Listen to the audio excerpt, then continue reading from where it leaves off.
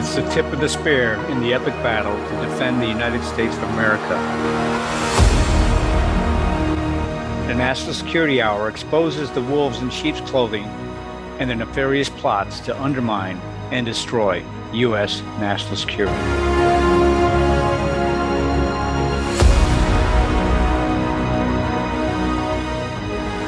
Hello, everyone. This is Colonel Ret John on the National Security Hour for America Out Loud News Network. And we have an action-packed show. I'm very excited about it. First segment's going to be on Taiwan and the outcome of the Taiwan election. And I had the honor of being over there covering it firsthand.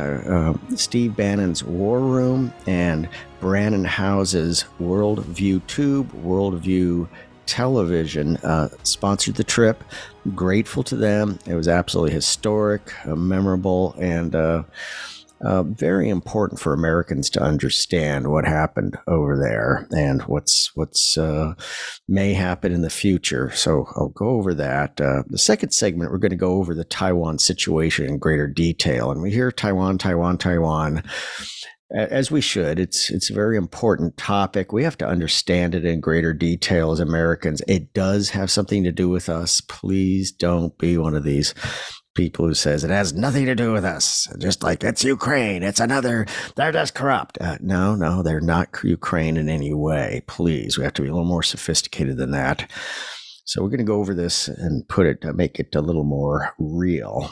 And then the final segment, we're going to go over the world situation. And essentially, we have 13 conflicts or flashpoints in progress right now.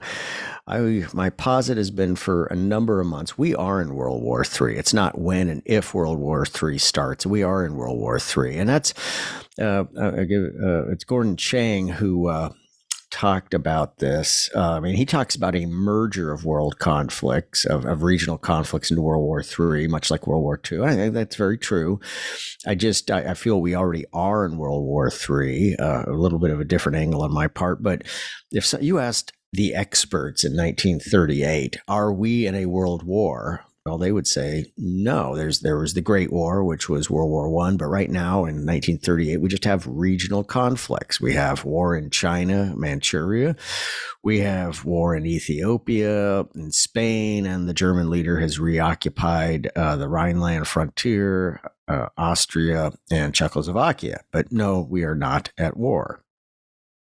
Well, and within a year, everybody realized, yes, the world was in war. And I would say we have to really call it for what it is. We have to deal with the leadership in the White House, what we have, until we can prayerfully change to a mega administration in November. We got to deal with what we have and use every possible tool in the toolkit to force change and action to minimize chance of world conflict, maximize deterrence, etc. But we're going to go over these three. So first of all, let's go over the Taiwan outcome. And I have a piece, you can find it on Natalie Winters on War Room edited it. So you'll find it on warroom.org, also on Brannon House Worldview. And so I think the theme of the whole outcome of the election was Taiwan was the third win in a row for populism. So the Taiwan is the first of about 40 elections in democracies around the world. Okay. And kind of the climax is, of course, going to be the American election in the fall, in November. It was what took place in Taiwan was a victory for democracy, a victory for Taiwan, and a victory for populism. Now, it was the third, at least, win in a row for populism. Now, I'm squeezing in events in November of 2023, such as November 19th, a great victory by Javier Milei in Argentina. Afuere!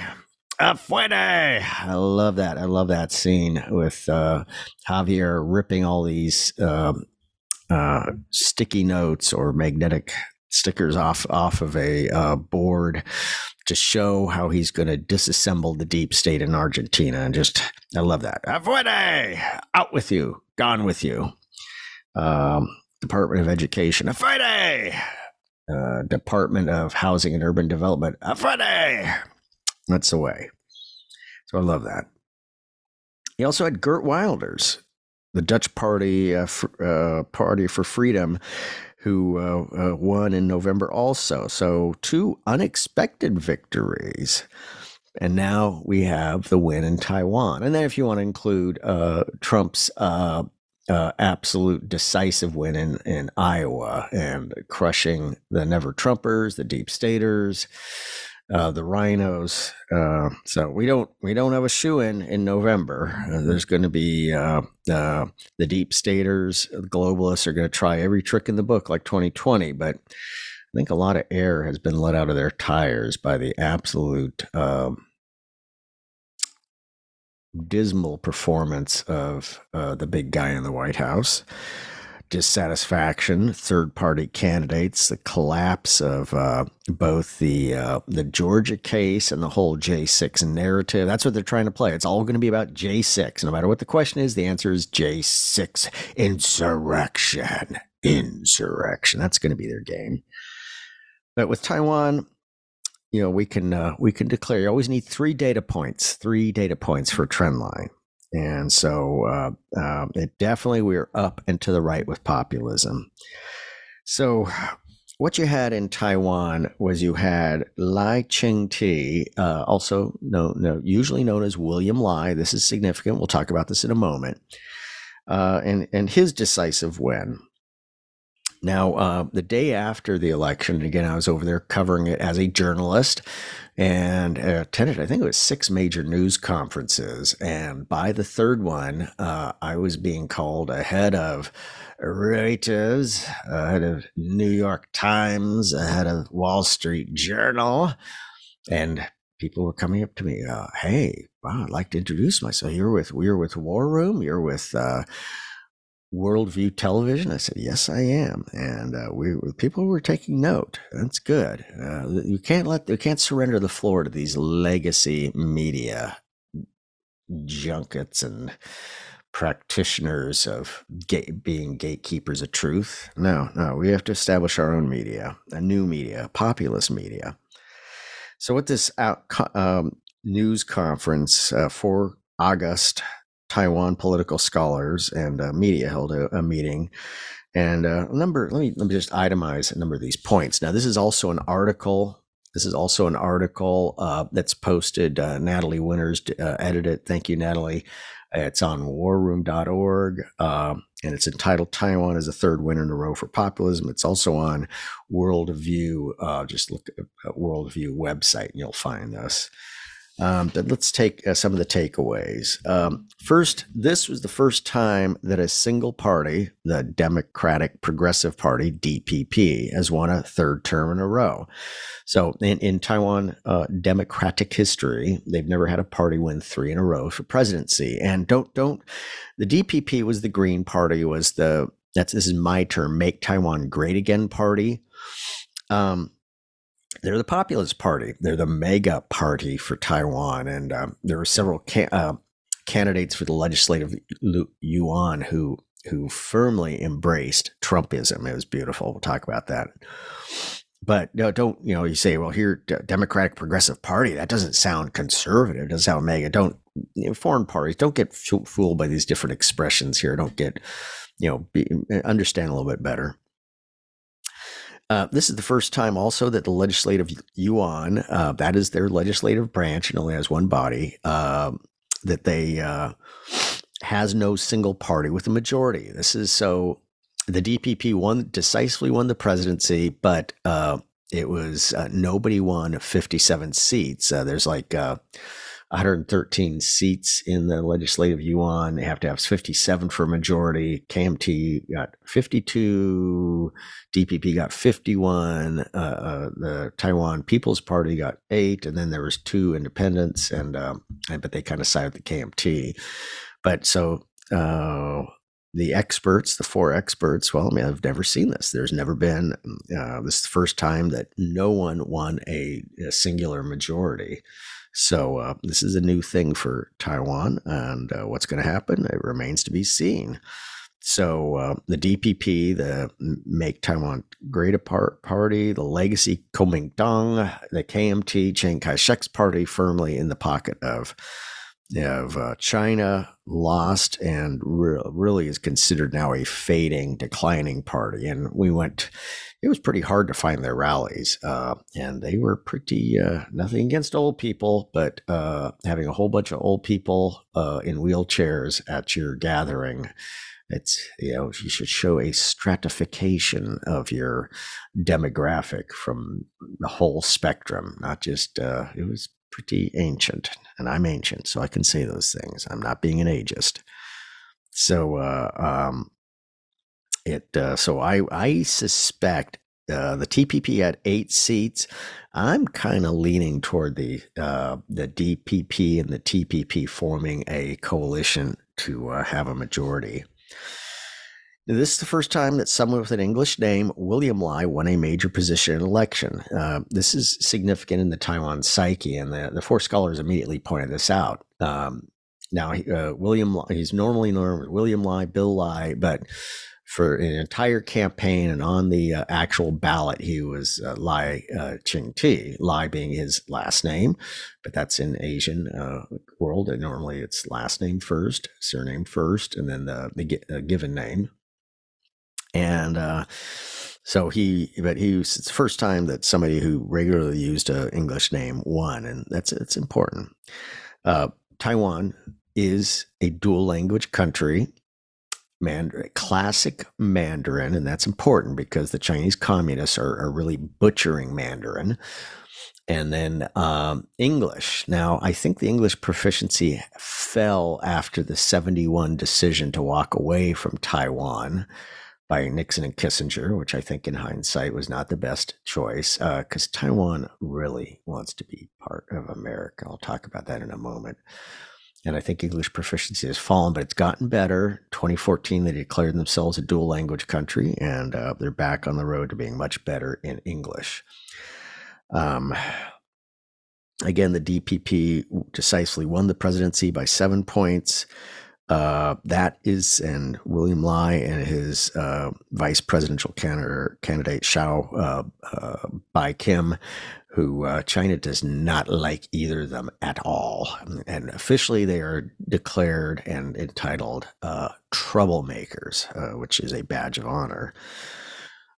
All 3 parties had a platform of significantly increased defense spending. Even the KMT and we'll talk about this. The KMT even said increased defense spending, even though they have fought tooth and nail the DPP on defense spending, especially new submarines. So that's really interesting. The TPP actually had a numeric of going from 2.5 to 3% of GDP for defense spending. That's a pretty healthy increase. DPP had kind of postured themselves as the middle of the road candidate party between the independents possibly seeking decoupling from China, DPP, and then the KMT, which is viewed as being in the pocket of China. The pressure on the U.S. defense industrial base and weapons delivery is noticeable. They notice it. Taiwan has paid for a lot of weapons and not received them yet. So the pressure on the U.S. defense industrial base with Ukraine, the Middle East, and Taiwan going on is noticeable. However, Taiwan has an incredible industrial capacity and could very easily help out America by actually making under license a lot of these weapons that they've actually already bought, and in addition, making them and selling them right back to America. That could be a big help. along with South Korea, along with Japan, along with Australia. So the DPP or the TPP was significant, largest third party ever, and they took 8 seats in the legislative yuan. China, there was multiple attempts by China to interfere in the election. Now, they were kind of quiet, but at the end of December, China made a very bellicose statement, and really in the week preceding the election, even during one of the news conferences, there was a national amber alert in Taiwan of a missile launch, which caused absolute pandemonium in one of the news conferences. There was a missile launch, but now it looks like it was possibly a satellite launch. Still, the arc went over Taiwan. It showed that the alert system works. There was some problems with the language in both Mandarin and English version describing what exactly happened.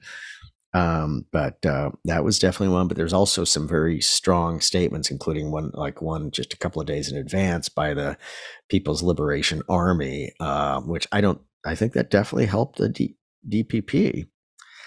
All these attempts of malign influence, did not help the KMT. Now, there was a ghost-written article in Foreign Affairs, the globalist journal of the Council on Foreign Affairs. It was for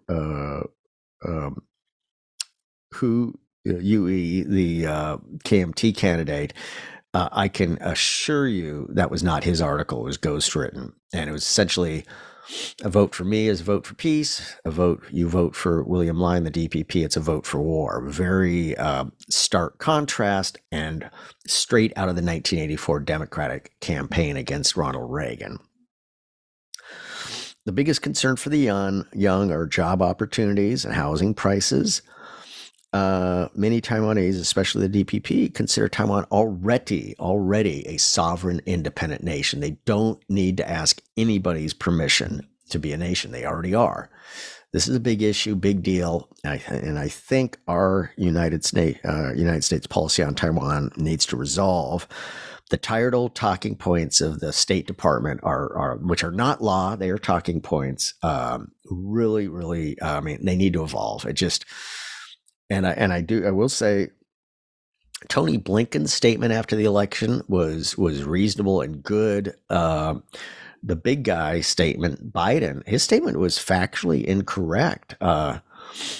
Taiwan is not America's to give independence to or not give independence to. And the statements like that are not in accordance with U.S. law, specifically the Taiwan Relations Act of 1979 or the 23 and 24 National Defense Authorizations Act. So Biden really blew it, but that was one of his staffers in the White House who blew it and just used, because he said, we're not in favor of independence. Really not U.S. policy, law or policy to make comments like that. Wrong.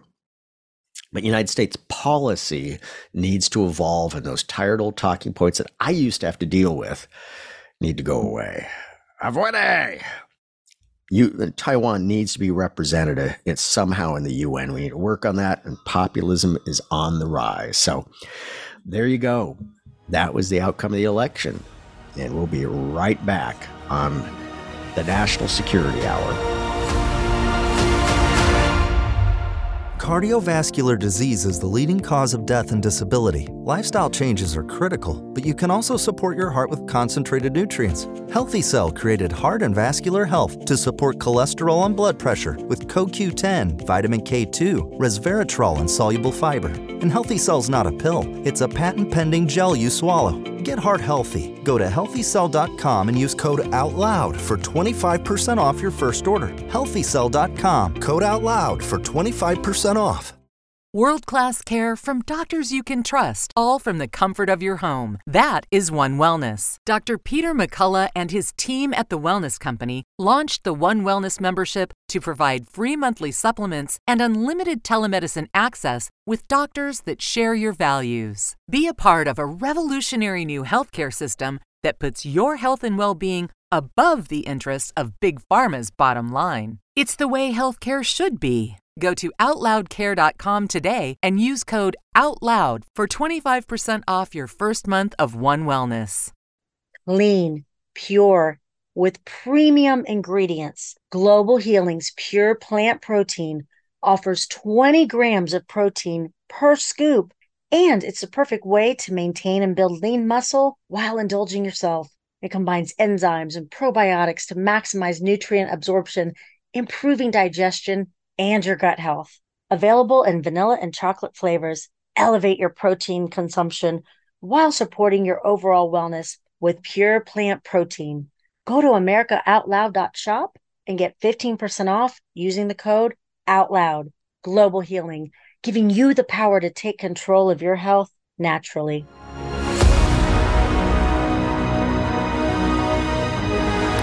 Welcome back, everyone. This is Colonel Ret John, for the National Security Hour on America Out Loud News Network. So in the second segment, I wanted to go over the Taiwanese situation.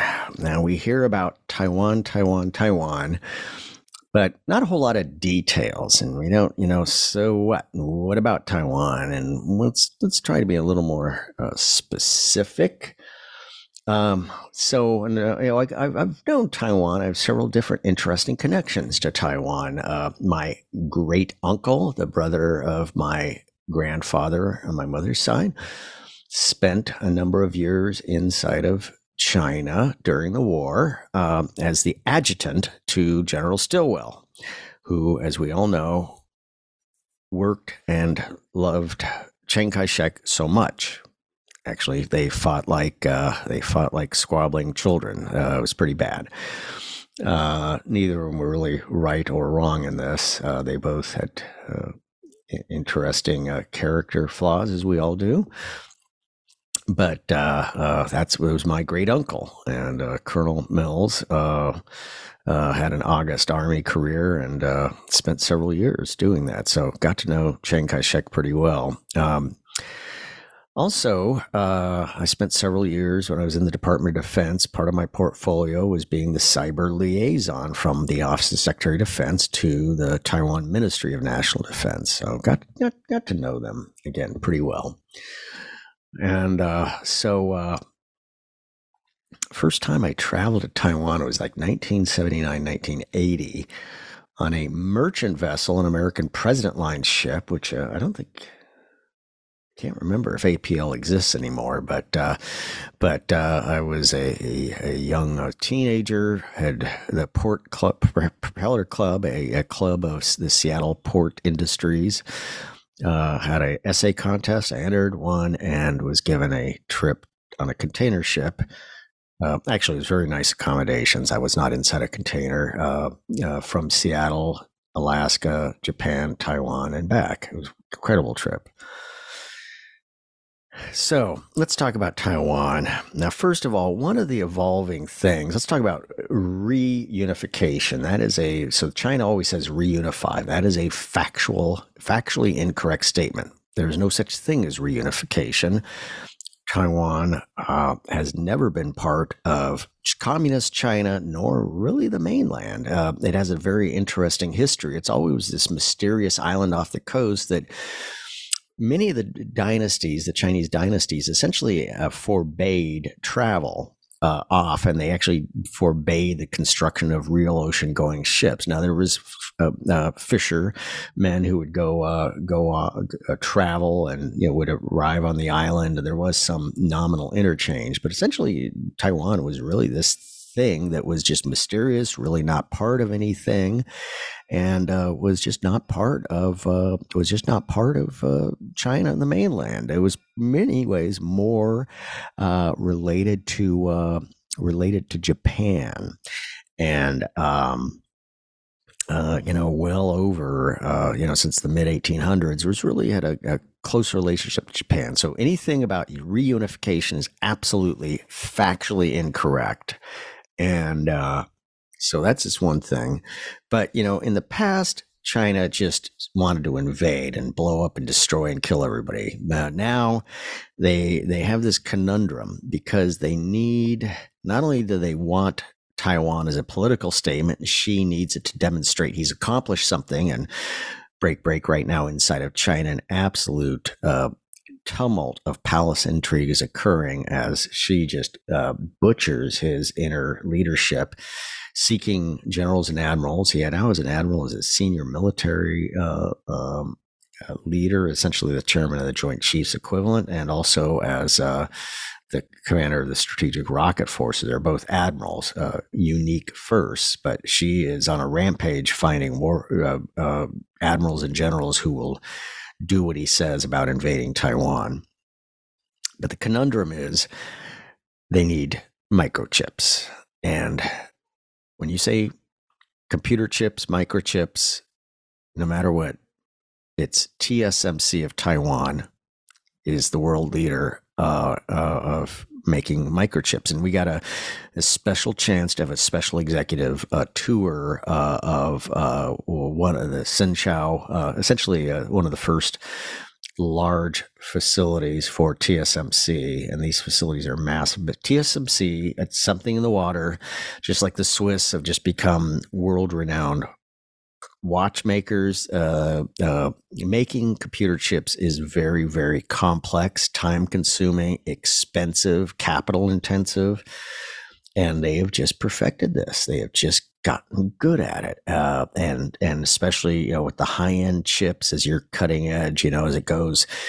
7 nanometers, 5 nanometers, 3 nanometers. The cutting edge is 3 nanometers. That's just a lot more processing power in a much smaller area. And the next generation is 2s, but you still have a lot of larger chips in play, 128, 200 and above, which are used for mundane, simpler appliances, tasks, etc. But the science and art of chip making is just fascinating. We got a chance to visit the plant, but China needs these chips.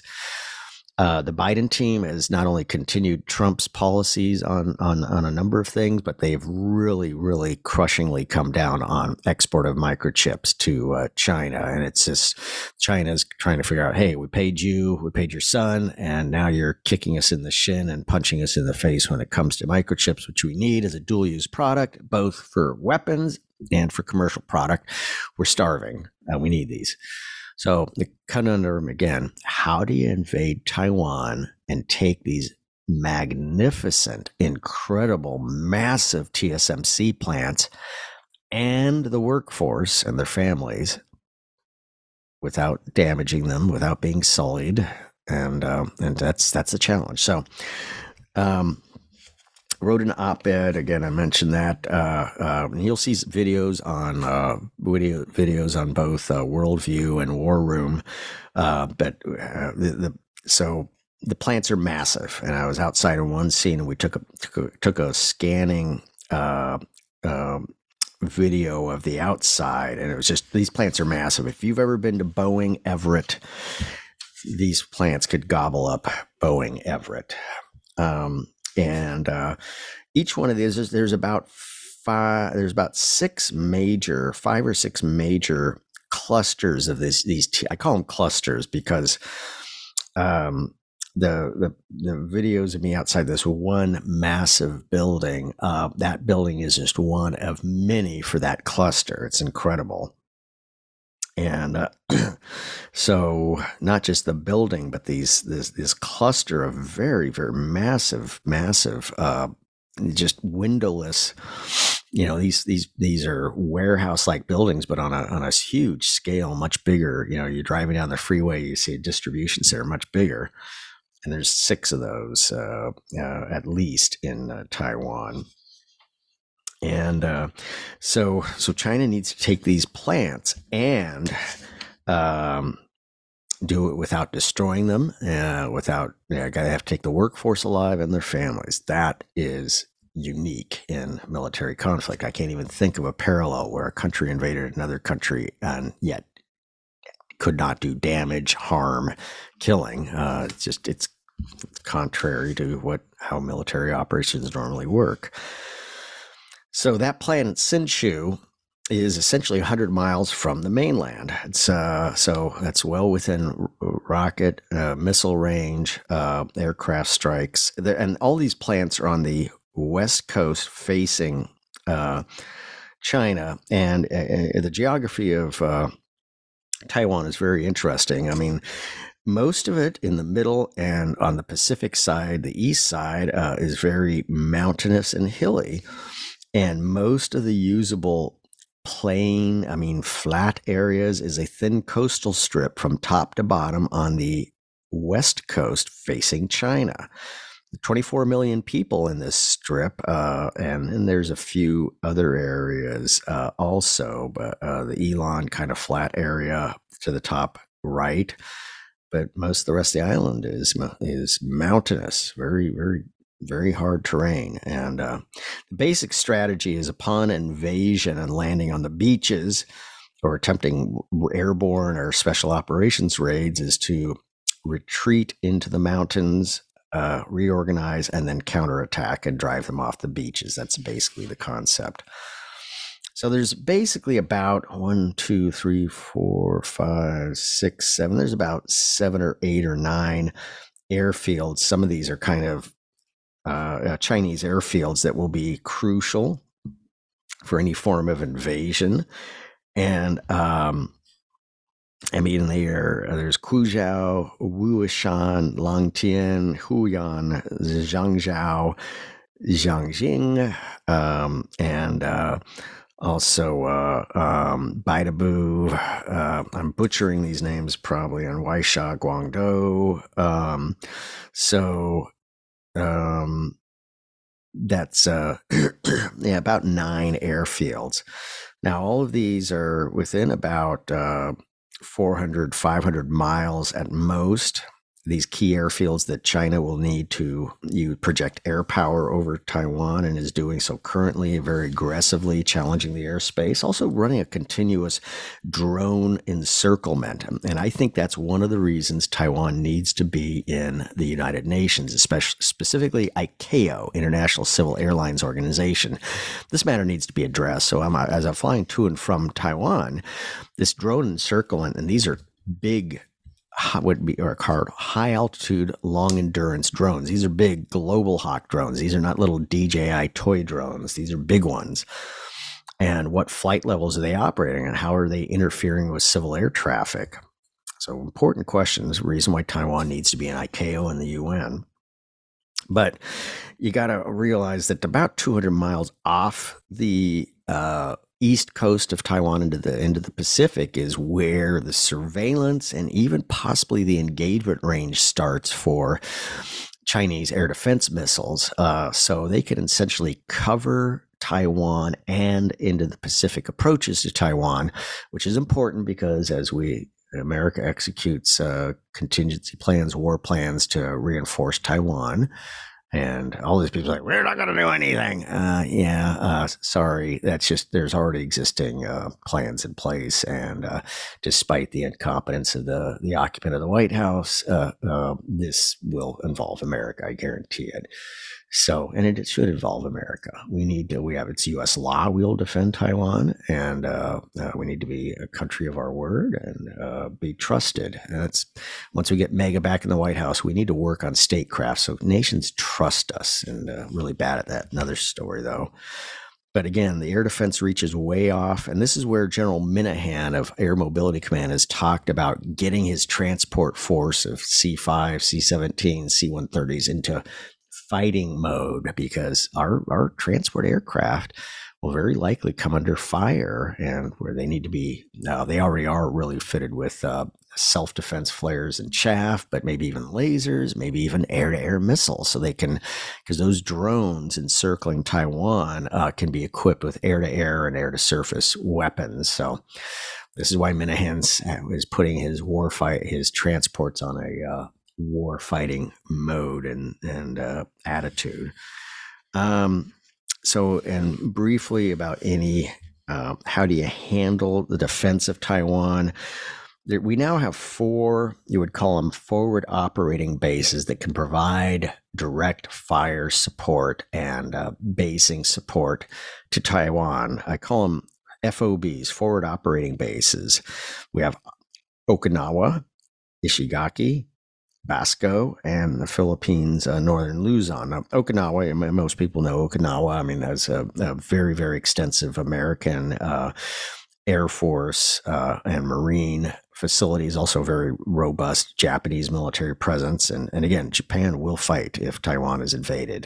That they consider that an existential threat to Japan. South Korea will fight. South Korea and Japan are working very closely together. But you have forward operating base Ishigaki, which is just to the top right shoulder of Taiwan, I call it. And that's essentially the southernmost Japanese islands, and it's being reinforced, fortified airfields and missiles. Maybe the American Typhoon system, which is a combination of the classic trusted Tomahawk and the newer SM-6, which is that beautiful, beautiful standard missile that has a very long range, considered a hypersonic or near hypersonic, can be used against aircraft, ships, and ground targets and moving targets on the ground. Incredible system, and unclear on the range on that. We're a little coy at the exact range, but that'll be a very effective weapon if based on Ishigaki. Then you have Basco, which a lot of people don't know. Philippines have little small islands all the way up to all the midway point, so they're only about 70 miles off of Taiwan to the bottom left shoulder. Basco is being essentially prepared and equipped by American and Filipino forces, maybe the Typhoon system. And then we now have an agreement for 4 base camps, mainland proper, the Philippines. And I call them Engagement Area 1 and Engagement Area 2, but essentially it's all about controlling the top end of the Taiwan Straits, which is 100 miles, and the bottom approach, the Taiwan Straits, is about 125 miles.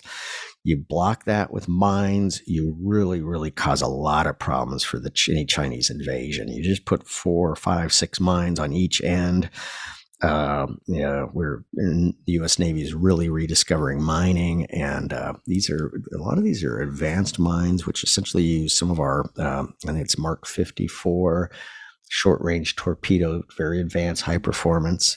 But the Chinese want to also not only leverage an encirclement, but a station carriers. They almost got the third carrier into service, but have one on top and bottom, and then one on the Pacific Ocean side. And that way, that gives them a naval force that can project air power all around. But that's what we're going to have to deal with. Most likely, landing spots is close to Taipei on any beaches, but I would expect any special operations, airborne raids around the 5 or 6 major TSMC clusters.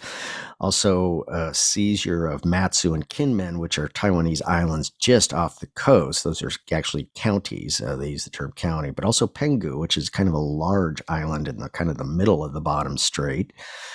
But also on the Pacific Ocean side, you have Suao, which is a large naval complex for Taiwan and provides immediate access to the deep Pacific Ocean. That's a likely target for China in any kind of invasion. So I just wanted to kind of go over some of these details, kind of an overview of this for everybody. And again, you got the 5 or 6 large TSMC chip sites, which are really, really what they're looking for. So we'll be right back shortly with the National Security Hour. This is Colonel Ret John.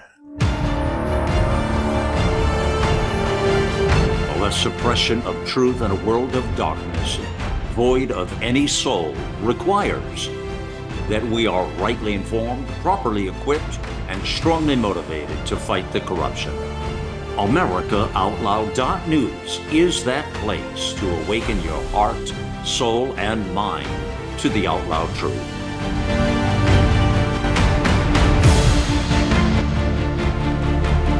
Now is our time. America Out Loud Talk Radio. Liberty and justice for all.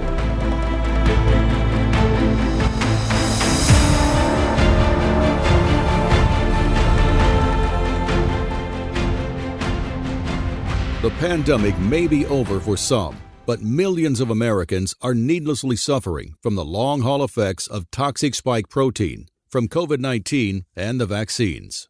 You've heard Dr. Peter McCullough and his team at the Wellness Company discuss the harmful effects of spike protein in your body. And now they found the solution. The miracle enzyme nattokinase.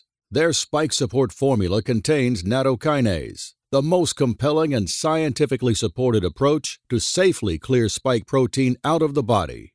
What's more, spike support is optimized with other all-natural, non-GMO ingredients, like dandelion root, to help prevent spike protein from binding to your cells. Everyone should take daily spike support so you can feel your best.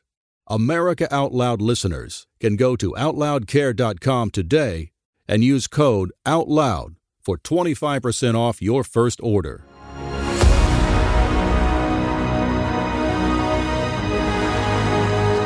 John back on the National Security Hour for America Out Loud News Network. In this final segment, I wanted to go over the world situation. And ladies and gentlemen, I want this to be a optimistic, positive assessment. I don't want to get people down or get people all worried. But we need to be realistic. And as Churchill said, we need to be honest with the people here and forthright. But ladies and gentlemen, we're essentially a world at war, whether we recognize it, realize it, or want it. I'm not a forever war person in any way. Don't want, I think, although I had a career in national security, I think the viewpoint of President Trump and identifying the phenom of forever war was brilliant and very true and accurate. But as Trump would also say, we need a very powerful military, a military so powerful and capable that nobody starts a war. And we don't have that now. Between CRT, DEI, wokeism, our military is degraded. We're just seeing so much evidence of that. But the reality is we are a world in conflict. I already say that we are in World War III, not when or if World War III happens. We're already there. And again, Gordon Chang is the one who has identified the merger of regional conflict into World War III, which I think is also very wise and sagacious. It was, if you ask somebody in 1938, are we at war? No, they'd say, no, we just have all these regional conflicts. It's not like the Great War, because at that time, until there was World War II, they didn't call World War I World War I. They called it the Great War. And but even the experts in 1938 wouldn't have realized, hey, there is a world war going on. And right now, there's a world war going on. So let me go over the 13 regional conflicts or volatile flashpoints in progress that need just a little more gas thrown on them, and it's a full-blown conflict. So let's go over them. Starting with the European and Middle Eastern theater, some would say South Asia, we have I call it Operation Number One, and it's the war in Ukraine. And everybody goes, oh, it's Zelensky's corrupt. He's a WEFer. Putin's a savior. Ladies and gentlemen, let's get a little more sophisticated on what's going on here. You have to look at Ukraine as Operation Number One of China's war to take down America, peaceful or otherwise. Putin is a diminutive subcontractor. Putin is the Benito Mussolini to the senior leader of China. No question about it, people. Please, some will say, oh, Putin's our friend. He's doing us a favor. Absolutely not. I am not being a defender of Zelensky in any way, shape, or form. Zelensky has a lot of corruption issues. There is corruption issues in the Ukraine, but there's also a lot of, in the Russian enclaves.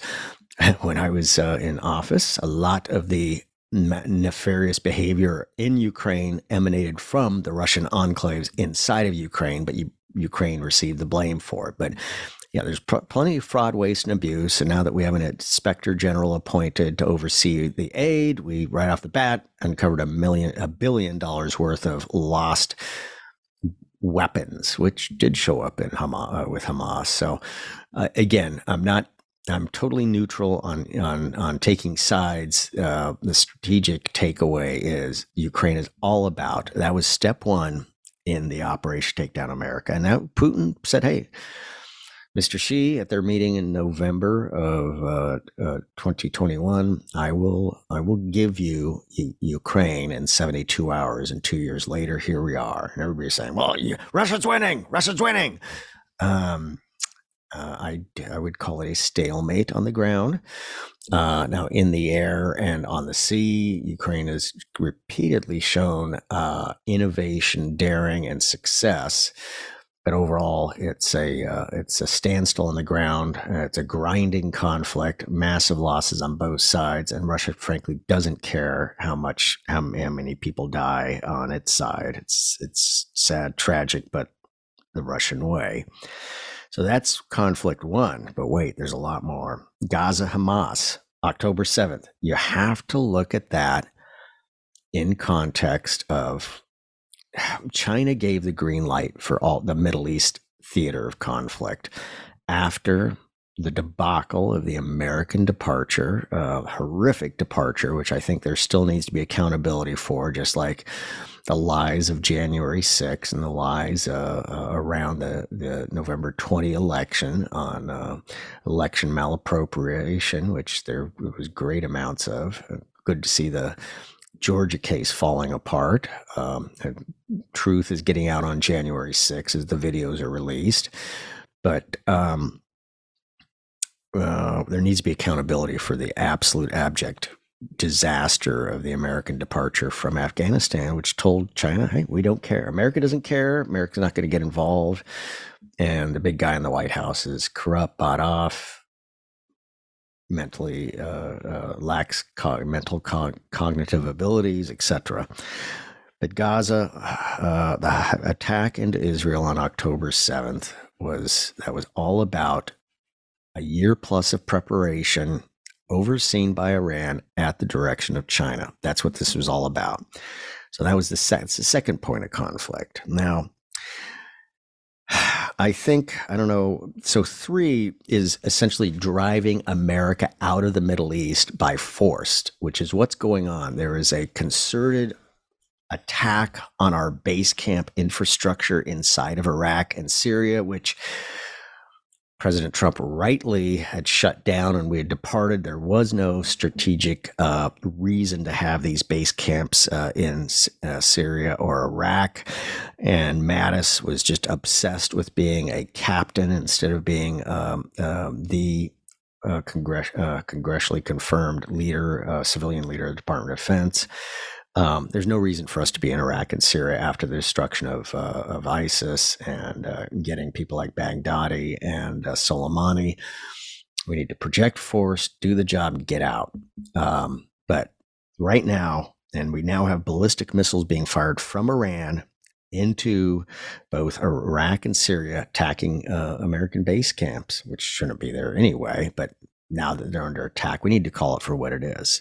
This is a concerted effort to drive America out of the Middle East. But simultaneously, we also have this, I call it the largest attack on merchant shipping since the Battle of the North Atlantic in World War II. We have, and almost close to 30 attacks now. And now we got like the 5th iteration of American airstrikes, which we have to think bigger, bolder, and more strategic. Airstrikes, they look good, make good for good camera footage for media, but that is not a strategic end state. But it's absolutely out of control. And again, driving America out. The attack on merchant shipping, that's Iran using its proxies of the Somalis, the Houthis, Hezbollah, Hamas, those are all proxies for Iran, which is a proxy for China. But it's showing that our Navy is not feared. Our Navy is stretched thin. And one of the biggest crises we have in national security is the failure to build up our Navy, despite working on this for almost 10 years. So it's another issue. But so there's another conflict. So, and wrapping up the European theater and South Asia, Middle East is the next step from Ukraine. And I suspect it's going to be most likely a push from Belarus, which is a captive partner of Russia, a drive by Russian and Belarus forces across the gap to create a land bridge to Kaliningrad. Kaliningrad is this Soviet enclave. It's the old Königsberg. But Russia has sat on it since World War II, and in the Russian psyche, they literally feel if they depart, the nanosecond they depart from Kaliningrad, Herr Hitler will literally jump from the grave and Nazism will rise up again and destroy Russia. I mean, I'm not trying to be funny. I mean, that's really in the Russian psyche. They literally feel if they leave Kaliningrad, the old Königsberg, which was they consider the birthplace of Nazism and Hitlerism, the Hitler will rise from the grave. But I think they will push through. That'll essentially seize parts of Poland and Lithuania. That will trigger NATO response, which is full-blown World War III. They might go against Estonia, the top Baltic republic. And I know about that. I've also been to these areas. I had to spend a lot of time in Estonia and the Baltics.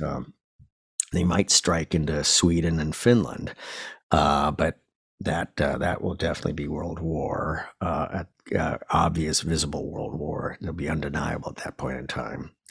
So that's just the European, South Asian, Middle East theater of conflict. Okay, let's go on to the Pacific theater, which is also a weekly show I do with Todd Wood on Creative Destruction Media, Pacific SITREP. But we've obviously talked about Taiwan a lot, but let's talk about three other areas that are flashpoints of immediate conflict in Asia. And it's, first of all, the Korean Peninsula, and the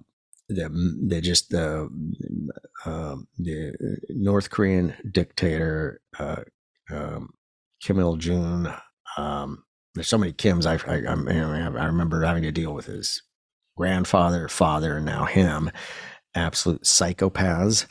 But psychopaths with nuclear weapons. They just demonstrated a Poseidon-like capability. That's the Russian nuclear-powered, nuclear-armed, supersize undersea drone that could blow up in one of our harbors or create a tsunami right out of our harbor with a nuclear warhead. They just in the last couple of days demonstrated a Poseidon equivalent.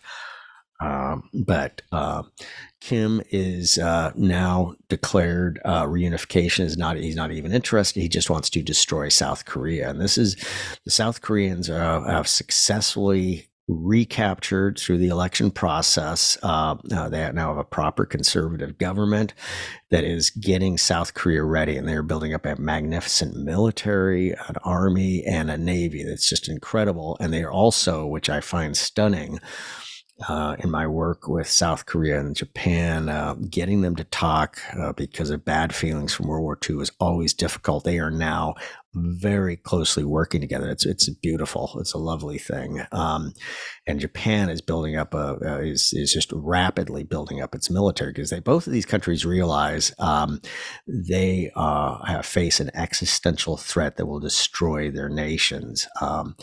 And with the American nuclear umbrella being quite flimsy and filled with holes and unclear, with the big guy in the White House, they are rapidly building up their militaries. So this North Korea has also become the primary weapons supplier to Russia as they have exhausted their industrial base and their needs far outpace their capacity to provide things. And so North Korea is just, we're on a path to war there shortly. Excuse me. Another area in the Pacific is the Philippines. So the Philippines, with President Marcos, who is related to the former dictator Marcos that ruled until the 80s, the Philippines. But I believe it's his son, has just been, the previous president was just kind of all over the place, but in the end did not like China after cozying up to China and realizing it was a total disaster.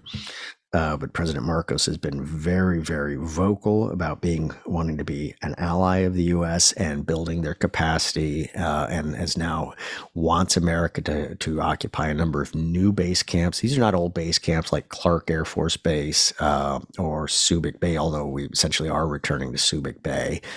And then also the magnificent South Korean shipyard in Subic Bay, which is very likely going to be producing warships for America. More to follow on that.